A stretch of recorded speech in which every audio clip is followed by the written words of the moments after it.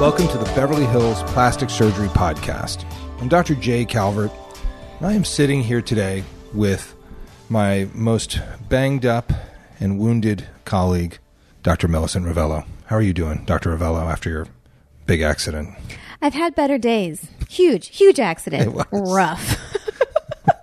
There's a reason this one isn't on video. It's so true. Usually we video these, but my face is not up to camera ready.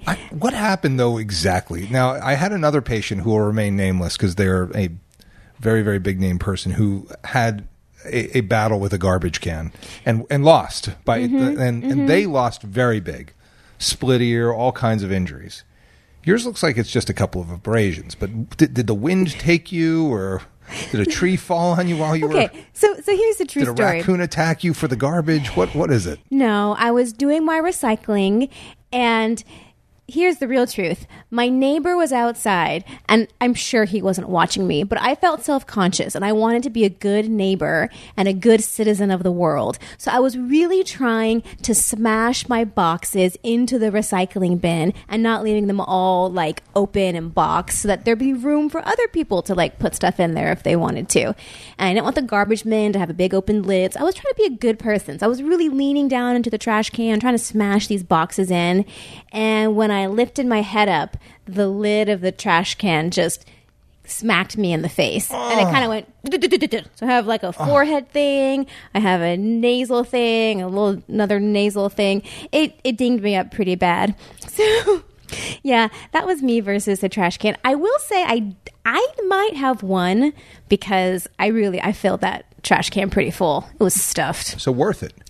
It was worth it. So if you want me to do, like, you don't have to break your nose for me to do a rhinoplasty. If you want me to do it, I will just do it. You don't have to undergo, because that's always a question. What if I break my nose? Can I get a nose job? I was like, well, you'll have a broken nose then, and then you'll need a nose job, and it's not optimal. So. It's pushing me towards my future septorhinoplasty, which ironically enough is part of the topic of today. But just to finish off my altercation story, I was thinking about your patient, the one that you just referenced who had his ear sliced off by a trash can. I was like, oh my gosh, I'm that guy. Totally. It's like, you see it all. That's part of the deal. And of course, today or this week, I'm doing some filming for some TV stuff. And of course, this is the week I get all banged up. That's right. Can we talk? Your TV show is not public knowledge yet, is it? Or is it? Well, apparently now it is. But no, it is? No, it's not. Oh, it's not. Okay. Well, all right. I won't talk about that. That's coming. What we do want to talk about today is septal reconstruction, the reconstruction of the nasal septum, because it comes up all the time in the context of primary rhinoplasty, revision rhinoplasty, cocaine nose reconstruction, cleft lip and palate reconstruction. I just did a massive cleft nose reconstruction that required a lot of septal work. So reconstructing the septum is a topic that needs to be addressed just because it's not simple. And it's not something that people really, like the average plastic surgeon doesn't really want, the average ENT surgeon doesn't really want to go and do total septal reconstruction unless it's really forced upon them. Right, and unless it's something that they do pretty routinely, because it is a complex procedure, and it is not for the faint of heart. Because for a little background here, the septum is that middle part of the nose. It's the thing in the inside of your nose that separates the left side of the nose from the right side of the nose. And if you've ever heard of something like a septal perforation, it's when there's a hole in that septum and it allows air and fluid or whatever to communicate between the two sides. So a septal reconstruction is when you really have to take that septum apart, take it down, put it in a new position, do something to it to make it better for a number of reasons. Yeah, and septal reconstruction comes in a lot of flavors. Everybody knows the term. Oh, do I have a deviated septum? Right, That's the big question. Yeah. Usually when the patients are asking that, they don't really know what that means, and it's okay, but they know that might get insurance to get involved in their nasal surgery, but to the tune of like $5 lately. But septal septal deviation is when that cartilaginous, and it's also bony, the septum is a big, there's the membranous septum up front, which is if you shove your nose in your fingers where people get piercings all the time and you want to get a bull ring piercing, that's through the membranous septum. Just behind that, if you push back a little bit, you can feel the cartilage where it becomes the cartilaginous septum. And if you go further back, if you can hit your vomer, good for you. You got a long finger. But I was thinking about this the other day when I was scratching my vomer. The vomer is way back behind the quadrangular cartilage, and it articulates with the ethmoid plate from the skull base. And then behind that, you get to the choana, which is where you get into the pharynx. And so that's what people were saying when they were doing those, COVID tests. Yes. They're shoving the Q-tip up into their brain because there actually is not such a very, big step away. No, it's pretty close. It's pretty close. Once you get, back to the vomer and that ethmoid plate, you're pretty darn close to your brain right there. Yeah, and your sensory fibers for your olfactory system, your smell, are extensions of your brain into the crista galli, which is an area of bone where the little fingerlets of nerve are kind of right there. That's how you have the sense of smell. Yep. And when you smash them, as I have in rugby many times, your sense of smell gets very weak. So, which has been a blessing in elevators for me, by the way. I just want to. Oh, I bet. I just want to say I can barely smell anything, so it's good. But anyway, back to the septum. So the septum is all those things. It's mostly the cartilaginous septum that we're talking about. And that's the part, if you push on the bridge of your nose, that's the part of the septum that comes up to the bridge below the nasal bones, above the tip. It's in the middle vault, as we call it. So the reconstruction of that structure can take on a lot of different forms. In a primary rhinoplasty, sometimes the septum is so crazy deviated that you have to even take it out and do what's called an extracorporeal septoplasty, which extracorporeal meaning outside of the body. You fix the septum, put it back in, and sew it in place. That's pretty rare. Even in my practice of the biggest disaster noses of all time, I probably do that once to 3 times a year. Right. Yeah. Most people don't need that much work with their septum. That's extreme. Average primary rhinoplasty needs a little bit of work on the septum. Usually if it's deviated, they have problem maybe breathing from one side versus the other. And usually just harvesting the septum, taking out that cartilaginous portion of it. You can use the cartilage to make your grafts. Usually in a non-big deal rhinoplasty, that's enough to fix whatever the deviation issue might be. Just taking out the septum as a cartilage graft and calling it a day. Correct. And because when you take out the deviated portion of the septum, the 2 leaflets of mucosa, the lining of the septum, basically if you were to travel from the left side of the nose over to the right side of the nose through the septum, you'd hit mucosa, then you'd hit the perichondrium, the lining of the cartilage, then you'd hit the cartilage, then as you go through to the other side, you'd hit the perichondrium again, the mucosa, and then you'd be out.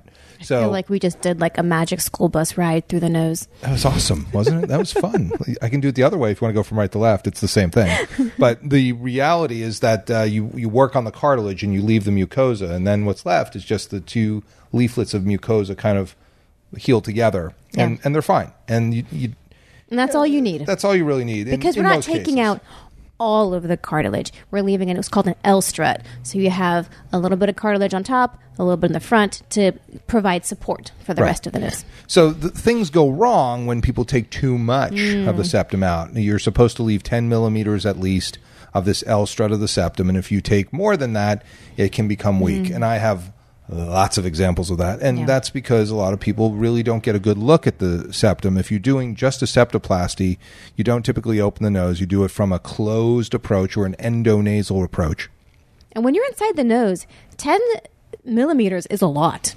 It is. Like once you get your caliper out and you really measure what exactly is 10 millimeters or even 12 millimeters, if you're just looking at it outside of the nose, it looks like a very small, amount. But once you actually put it inside the nose, it's a hefty chunk of that septum.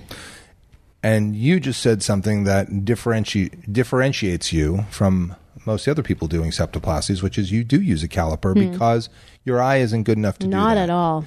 And we all think, I got it. It's a centimeter. Oh, that's about a centimeter. Well, you have loops on, or you're in the nose and you're using, you should measure, because if you measure, you're going to get it right. Yeah. Measure twice, cut once. That is really the rule. And I think that, for septal reconstructions, a lot of them that I do are when people have a saddle nose because the previous septoplasty was overly aggressive. They kind of disrupted all the ligamentous attachments and the support of the septum, and so the thing caves in. Yeah, it caves in. Literally what it sounds like. It is a saddle nose. It looks like you could put a little tiny person riding on it, like a little saddle. That's right. It'd be a very small person because it's a nose. Small, yeah. It'd be like, get your calipers out. It'd be like, in my backyard today, there were some ducklings. Maybe the ducklings could ride on the saddle of the saddle nose because they're very small.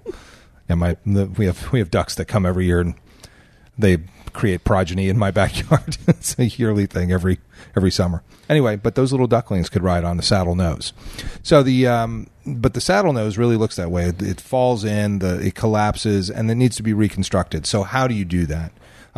There's also trauma. Trauma destroys septums all the time. Oh my gosh, I've seen some smashed noses after, face plants or car accidents, and nothing you can do in the immediate time frame really to reconstruct it. You kind of go, we'll be back here. See you in 6 months. Yeah. Prepare a rib for me, please. And, you can, put it back in place, put some splints in, put some packing in there to sort of, save your soft tissue. But when you get a bad face smash and you smash that septum, you're looking at a reconstruction for sure.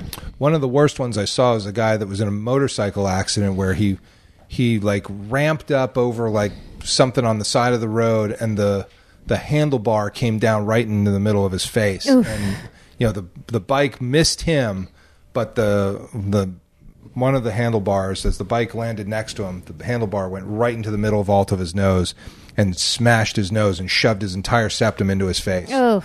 And that was a saddle nose. It looked like somebody put a sledgehammer to him. Yikes. And reconstructing that was quite a feat, because I really had to first get all the stuff out of his face so that I could begin to even have space to build the septum. Yeah. And that's kind of the trick. So how do you reconstruct the septum? First of all, you need good material. And typically that can be other septal cartilage. It can be ear cartilage. It's not my favorite. It's very soft. If you just kind of massage your ear a little bit and then kind of push on the middle vault of your nose. Not the same. Not the same. I love rib cartilage. Well, usually if you're doing a rib master. A septal reconstruction, you usually don't really have any septum left to work with. No. That's true. It's either mulch from trauma, gone from surgery, or something else has happened, like a bad disease process that can leave you, like a granulomatosis and polyangiitis. Right. Or cocaine. Cocaine. That'll take it out too. That's not a disease process, but it kind of is. Because you got to do a lot of cocaine to smoke a septum out. It happens. It's like an LA thing for sure. Dude, you still have your septum? Right on, man. Good for you. Good for you. The 80s. You made it through the 80s, didn't you? No, I mean, cocaine's back actually around. I've seen a couple of big time septal perforations here that, were from vasoconstrictors, which cocaine does that through vasoconstriction, and it does melt the septum. Yep. So how do you reconstruct it? Well, I typically like to use rib cartilage. I can use cadaver rib. You can use an allograft rib, donated rib, but my favorite is autogenous rib. It's good stuff. It's good stuff. Yeah. It has cells in it. It's going to live. The allograft rib, you just don't know. You don't have you don't know. It's not alive. It's not. It's not. It's frozen.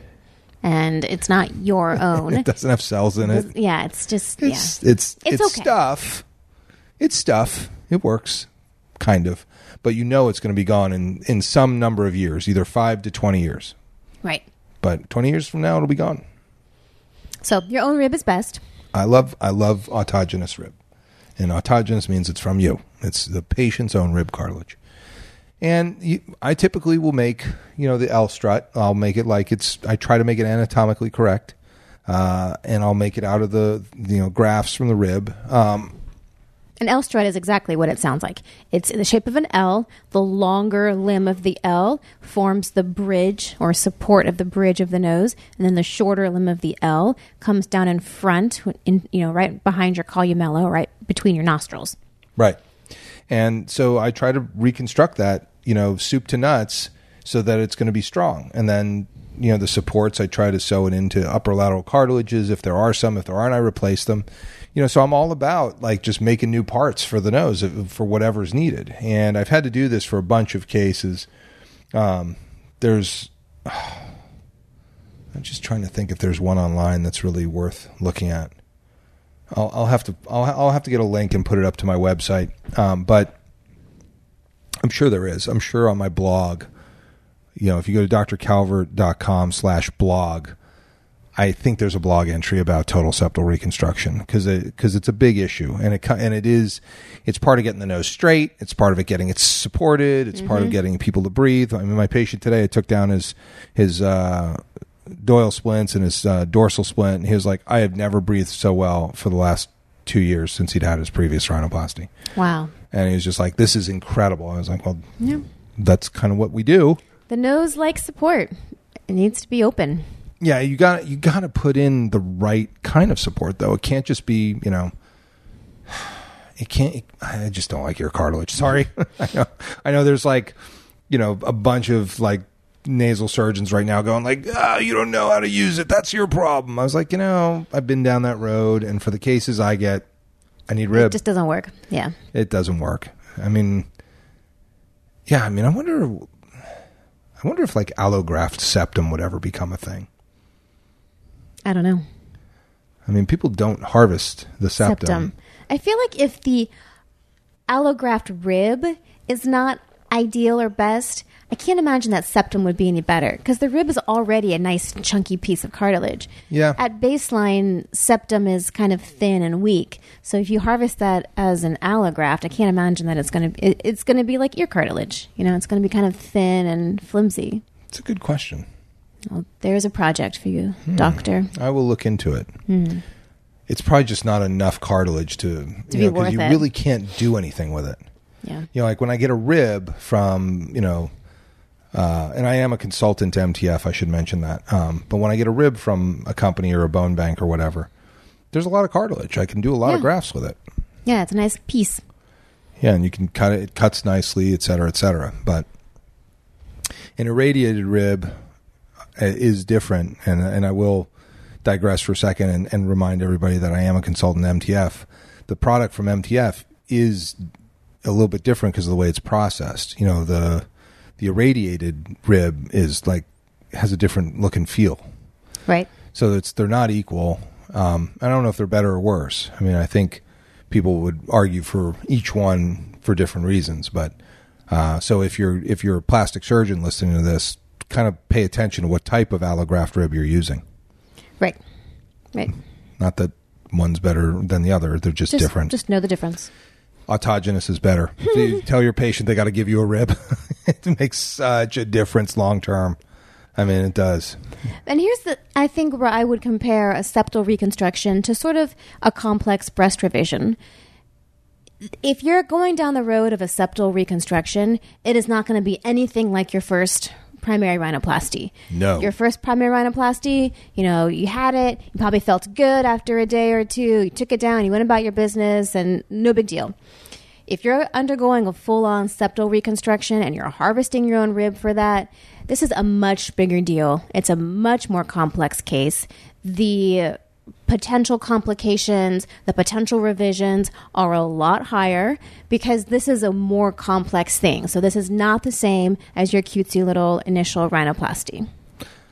That is very well said and very well punctuated because it's true. You're on for something a lot bigger than just getting your nose done. Right. And this is where follow-up is super key because there are a lot of places in the recovery period where things can go a little sideways. And if you're following up literally sideways. Yeah. So if you're following up with your surgeon, there are some little maneuvers or in-office procedures that can be done during this healing period to keep things literally on the straight and narrow. Yeah, and typically I'll leave the splints in for 2 months. 2 weeks. 2 years. You're going to have these splints for 2 years, sir.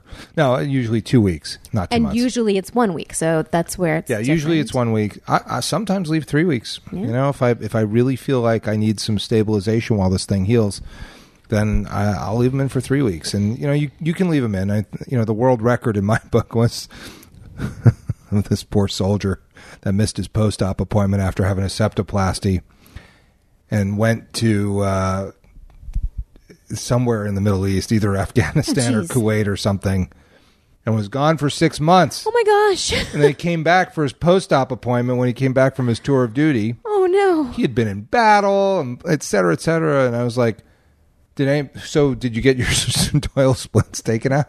He was like, I felt like there was something in there. Oh, my gosh. Sure enough, there they were. Full of sand. Perfect in position. Sutured in with their 3/0 nylon like I put them in yesterday. I took him out. His septum was perfect. Oh, it was the straightest septum you've ever seen. A cast for 6 months. He was like, I could breathe really well, though. Every time I go to pick my nose, it felt like there was something in there. Huh. He goes, I thought that was part of the surgery. I was like, well, it was, and it needed to come out before you went to nuts. War. It was nuts. But it just goes to show you can leave him in for a while. He wasn't on antibiotics. He wasn't getting infected. It was just kind of, and that's like a septal button. Septal button's a silicone, device that you put in a septal perforation. It just sits in there. It just stays there. Yeah. So it's an inert substance. Silicone can kind of hang out. But the bottom line is the post-op care is really important. And you should show up for your post-ops and get your Doyle splints out in a reasonable fashion. Please and thank you. You can get recurrence of deviation, and it is not a one and done on these things a lot of the time. Right. My statistics are 85% if they haven't had a rib graft. If they have had a rib graft already, it's 75% and a 25% chance they're going to need revision surgery. Right. When things heal, especially in the nose and especially when you're putting in grafts, things have the potential of healing just a little wonky sometimes. Things and they shift. Curve and they move and they pull in the direction of the scarred tissue, and it's a structure that's sitting out in space. Right. And it's best to keep the one that you're born with unless it has problems and you have to do something with it. And then if you do, support is the key over time. That's what I've learned, that you must have a strategy for support. And I'm not going to get into it on the septal approach for preservation rhinoplasty because that's its own topic of what's being done in a preservation rhinoplasty with a septum and how I feel that is different than sort of the standard traditional septoplasties that are typically done. We'll save that for another podcast. Maybe. Good idea. I like the way you're thinking. So with that said, this is the Beverly Hills Plastic Surgery Podcast coming to you from the 90210. If you like what you heard on the Beverly Hills Plastic Surgery Podcast and want to get in touch with either Dr. Ravello or myself, this is how to do it. You can reach me at the website, ravelloplasticsurgery.com. You can reach out to the office directly through the website with any questions or consult requests, or you can call the office directly at 310-954-1355, and you can reach me on Instagram at Ravello Plastic Surgery. And to reach me, the phone number is 310-777-8800. My website is drcalvert.com, drcalvert.com, Instagram, Dr. J. Calvert. And of course, you may want to check out our YouTube channel for the Beverly Hills Plastic Surgery Podcast, which is simply that, Beverly Hills Plastic Surgery Podcast. Hope to see you all in the office very soon.